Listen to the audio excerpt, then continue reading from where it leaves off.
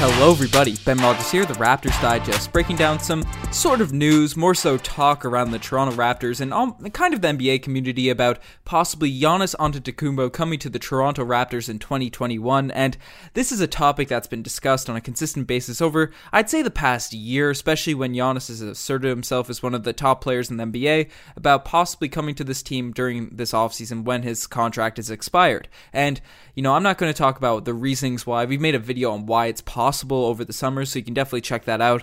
But more so in this video, I'm going to take a look at what the Raptors would have to do and what would actually have to happen around the league, and specifically with the Milwaukee Bucks, if this, to make this actually happen. So firstly, we're going to break into the report that kind of got all the talking, all the speculation going, and John Hollinger of The Athletic, he came out and said that the Toronto Raptors are a chief destination point for Giannis Antetokounmpo if he were to choose to leave in 2021. This is something a lot of people have talked about. Hollinger, as I mentioned, with The Athletic, he used to be a former vice president of basketball operations for the Memphis Grizzlies, so he's a pretty well-respected guy amongst the league, and his opinions are out there. And this is coming off the back of a report that Giannis apparently came out and said that he wants the Bucks to have a winning culture. So far, everything's been great, and he hopes it lasts, but if it doesn't, and the Bucks are underperforming in the NBA this season, deciding whether to sign that big supermax contract is going to be a lot more difficult. And this has been refuted by Giannis, saying he didn't use those words directly, and that completely makes sense for him to refute that, and completely makes sense for him to hold this opinion. But it makes sense he'll refute it, as he doesn't want anything getting in between his teammates and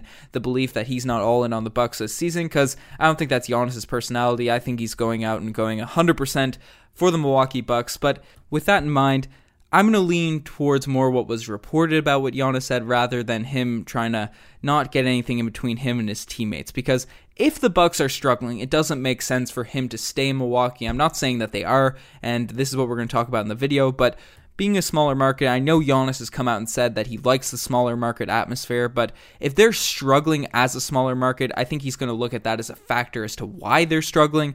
And Giannis wants to win. He's had a taste now. He almost got to the NBA Finals last season. He was up 2-0 in the Eastern Conference Finals, and I think he really wants to taste that success. And if the Bucks are struggling, he's going to want to get that culture. So we're going to dive into what has to happen, and the reason I kind of dove into these reports, because I think the biggest factor of Giannis possibly coming to the Toronto Raptors in 2021 is the Milwaukee Bucks themselves. The Milwaukee Bucks have to struggle, especially this season in particular, because this season Giannis can sign that supermax contract extension, which is going to pay him a ridiculous amount of money. It would actually be the biggest contract in NBA history. It'd be a 5-year, $247 million contract, and that's a lot of money. That's a lot of money to be on the table. So if the Bucks have success this season, he's probably going to stay. I don't want to damper the mood, especially amongst Raptors fans, but if the Milwaukee Bucks end up making the NBA Finals in particular this season, and maybe even the conference finals, it's tough for me to see Giannis leaving that situation with that amount of money on the table and that successful of a team. So that's the reality. I think if the Toronto Raptors want to get Giannis Antetokounmpo, we have to see them flame out in the playoffs. We have to see them struggle to have success, struggle to dominate teams, and flame out in the same way that the Toronto Raptors did to them in the Eastern Conference Finals last year. We have to see some heartbreaking stuff in the same vein that the Sixers lost to us in the second round. We need something like that to happen to the Milwaukee Bucks. Now, will it happen? That's to be seen. We've seen the Bucks struggle at the start of the season, relatively struggle. They've lost to the Celtics now. They've lost 2 games in total, and they have a game against us this weekend. I believe they're 2-2 right now. So it'd be nice to see them get under 500 to start the season. But as Raptors fans, we have to root against the Milwaukee Bucks. They're a likable team. They have Giannis, of course. They have Eric Bledsoe, who's pretty fiery. I've always liked his game, even though he struggles in the playoffs. Chris Middleton can knock down some threes. The Lopez twins, they're there. They're always having fun.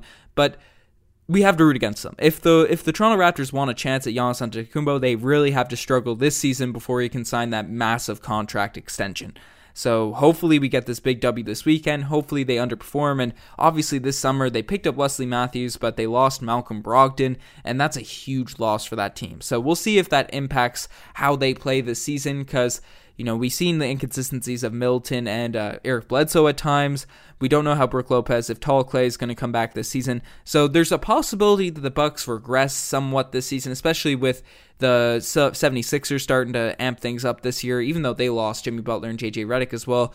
but they brought in Al Horford, and they have this new young rookie, Matisse Thybulle, who we actually made a video on Courtside Connect, so definitely check that out if you want to get some in-depth takes on the Philadelphia 76ers this season. But regardless, we need the top of the East to be able to handle the Milwaukee Bucks in the regular season and in the postseason. So the Raptors, the Celtics, the Sixers, no matter how much you want to root against the Sixers and the Celtics in particular, I'm rooting for them for purely Raptor purposes. I want them ahead of the Milwaukee Bucks, and that's just how it's going to be. But not all things are going to go down to the Milwaukee Bucks' success. The Toronto Raptors have to position themselves to be able to get Giannis. And yes, we're looked at as a major suitor, and the reasons, we list out all the reasons why it's possible. Everyone listening to this podcast has probably heard all the reasons why it's possible, but the logistics need to be sorted out in order for it to actually happen. And one of the things that we have to look at, and it might be some risk management done by Masai Ujiri, and he's put the Raptors in a solid position to have a lot of money open in 2021. The only people that are under contract that season is Norman Powell, assuming he picks up his player option, Spicy P with that new max contract extension, who we want on this roster. He's going to be a huge attractive piece to whatever free agents are open on that market, including Giannis. But the rest of the roster, the only other two people we have are Matt Thomas and Duan Hernandez at very cheap deals. And the rest of the team is free. The rest of the team are free agents. They are not extended yet. And that's going to lead to some tough decisions from Masai Ujiri. Because the first guy I'm going to talk about, Fred VanVleet. What do we do with Fred VanVleet? After game 1 of the season, we were talking about how he might have to get paid a max contract as well, because he had put up 34 points, and obviously that's a gross overreaction to game 1 of a regular season. But certainly Fred has stepped up his game. He got a Finals MVP vote, and he's going to be looking to get paid. He's had the motto, bet on yourself, and he bet on himself 2 seasons ago, taking a 2-year contract. He's looking like he's going to be the starting 2 for this Toronto Raptors team this season, and he gets buckets. He gets assists. We just saw a guy like Terry Rozier get paid $20 million per year over the course of 3 seasons. Fred VanVleet is better than Terry Rozier. That's my take, at least. I think a lot of people would agree with that statement. And we might have to pay Fred VanVleet a long-term contract, $20, $22, $23 million per year, and I don't think that big money is out of the realm of possibility for Fred VanVleet. And yes, he signed a shorter-term deal last go-around, but he's in a position to make the big bucks this offseason, especially where there's no free agents out on the market this offseason. So whether it's coming from the Raptors or some other team, Fred's going to get paid this offseason, and if we're looking to maintain that cap flexibility for 2021, we might get outbid. We might get outbid by a team that's looking for a point guard that, every NBA team, it seems like now, has a true starting point guard, but maybe a team like the Knicks or something is looking for a steady guy that can knock down threes and really change the culture of a locker room, because Fred is a great leader and he has that championship experience. And I brought up a name like Terry Rozier, but even players like Jaylen Brown and Jamal Murray, I know they have kind of higher reputations around the league, but Fred is a champion and has comparable stats to some of those guys, and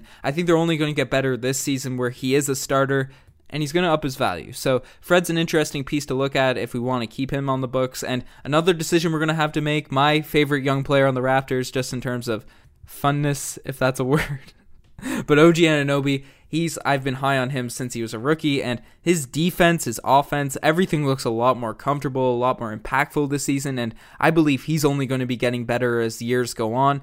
His rookie contract comes to an end in 2021, and I'd be very surprised if the Toronto Raptors let him walk, considering he's the perfect prototypical Masai Ujiri prospect. Long, plays D, thick, can guard, shoot threes, and finish around the rim, and he has all the intangibles to become a very top-notch player throughout this league, and his value is going to be pretty unpredictable, at least right now, because when you look at people like me who are very high on OG, I'd rather have OG on my roster in terms of just players, not contracts right now, but in terms of just playing style and ability, I think promise in terms of potential, I'd rather have OG Anunoby than Jaylen Brown, and I've been called out for that as a hot take. But his on-ball defense and his, potential as a shooter, and just when he looks comfortable on the court, he looks like a guy that can be a dominant role player, an Andre Iguodala type player at his peak, and I see more potential in him than a guy like Jaylen Brown.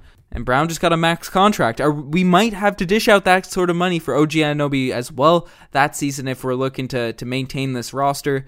So that's 3 players right there that could be getting paid high figures on this team already, OG, Siakam, and Fred VanVleet.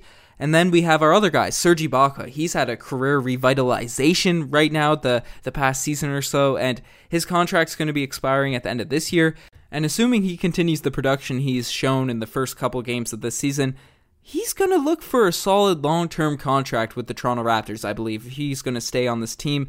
He's an older guy. Older players like to secure that long-term money, especially after they have a big season. We've seen a guy like Al Horford demand a contract like that, and he was only averaging, I think, 9 or 10 points last season. Now, he's a anti-box score type player. His value is more derived through his actual impact on the game, his defense, his leadership, rather than just the box score numbers. But in the same vein, Serge Ibaka, I think, is going to be looking for a payday as well. That's another guy we're going to have to look at in terms of contract, what we're going to pay him. Kyle Lowry, his deal will be expired in 2021. I don't expect him getting a big, massive deal, and I think that's why Kyle Lowry signed the 1-year, $30 million extension, because he gets all that money up front, and then if he wants to stay with the Raptors, he can stay on the team with reduced cap impact, because I think Fred VanVleet, right now, we'll see what the Raptors decide on doing in terms of paying him, but is going to be the starting point guard specifically after the 2021 season, maybe even after this season. Then Kyle Lowry can remain with the roster as a more leadership, veteran presence that isn't necessarily the guy that's going to dominate, but who really knows? Because he started off this season very hot. We'll see if that maintains. He started off last season pretty hot, had some ups and downs. But I'd be surprised if he ends up playing on the minimum if he remains with the Toronto Raptors. So that's 4 or 5 players the Raptors really have to manage the cap effectively if we're going to get Giannis in that season. Because we're going to have to pay him a max as well. And paying Siakam, OG Anunoby, Fred near the max. Serge Ibaka looking for a big contract. Lowry probably not coming back on the minimum. That's a lot of money to be shelled out, and in order to sign an unrestricted free agent not over the cap, we will have to have that space open, and that might mean not paying one of these guys that we could have on this roster for sure. We might have to give up one of those guaranteed young prospects or guaranteed Serge Ibaka's production for the chance at getting Giannis, and that's a big risk for Masai Ujiri, especially where the Raptors have developed this chemistry. There's a potential that Siakam could turn into the superstar that could lead us through the Eastern Conference if he's paired with young guys like the likes of Fred VanVleet, OG, who step up. And the fact that Giannis has been outspoken that he doesn't really want to leave, he doesn't want to talk about his free agency like most free agents do, but it's nothing like the Anthony Davis situation where everyone knew his destinations, even before he came out and even said it, just by signing by Rich Paul. So the Lakers knew they didn't have to invest heavily on their young team to acquire that sort of talent. The Raptors aren't really for sure if this is Giannis's intentions, and it's probably unpredictable, especially where the Milwaukee Bucks are a good team. So if the Raptors are going to get Giannis in 2021, we have to make some tough decisions, and I think Masai Ujiri is going to be creative, so there's going to be that flexibility to retain the players we have if Giannis chooses not to come, but if he wants to come, I'm sure Masai Ujiri will find a way, and we'll see all the cap things that he does. I think every decision that's going to be made for the Toronto Raptors in the next 2 seasons, it's going to be heavily influenced around that 2021 offseason. So we'll see we'll analyze and break down every move that occurs, especially in that framework. And finally, the last reason that the last thing the Raptors have to do to get Giannis is have a winning culture. I think if the Toronto Raptors end up tanking or not making the playoffs or losing that kind of jazz that we've had this past few seasons, even before Kawhi got there, I don't think Giannis comes. I don't think he comes to a losing organization or leaves the Bucks for a losing organization. We can't tank. We can't blow up this roster and suck. We could blow up the roster, but as long as we're still good, we're still going to be in the Giannis race, assuming he wants to leave the Milwaukee Bucks in 2021. But that's just my take. Let me know what you guys think. What other things have to be done for the Toronto Raptors to acquire Giannis in that offseason? I know it's a lot of speculation, and some people don't really like talking about this sort of stuff a couple years down the line, but I think it's fun. I think it's a good listen. I think it's fun to talk about. I love hearing what you guys think about the Toronto Raptors possibly signing him next year, and who would be the number one option, Siakam or Giannis in 2021, particularly with both their career trajectories, because the way Siakam's improving every season, it's looking like he's going to be Curry with a 40-inch vertical by 2021. But we'll see. It's going to be fun to watch. And before I end it off, just imagine a lineup, if in a perfect world, with Fred VanVleet, OG Anunoby, Giannis Antetokounmpo, Pascal Siakam, and Serge Ibaka. That lineup on the court in 2021, that could be the most dominant team of all time. Just that defensive ability, that defensive prowess, the shooting that would be on that court with Fred, OG, Siakam, especially where they'll all be improved. Even Giannis is improved as a three-point shooter. Serge, in my opinion, especially if we get a solid bench around it, that would top that championship team we had last year. Anyways, before I get overexcited on this podcast. This is all speculation, and you're the best for making this far. Check out the Twitter, the Instagram, all that cool stuff. I'm signing out. Cheers.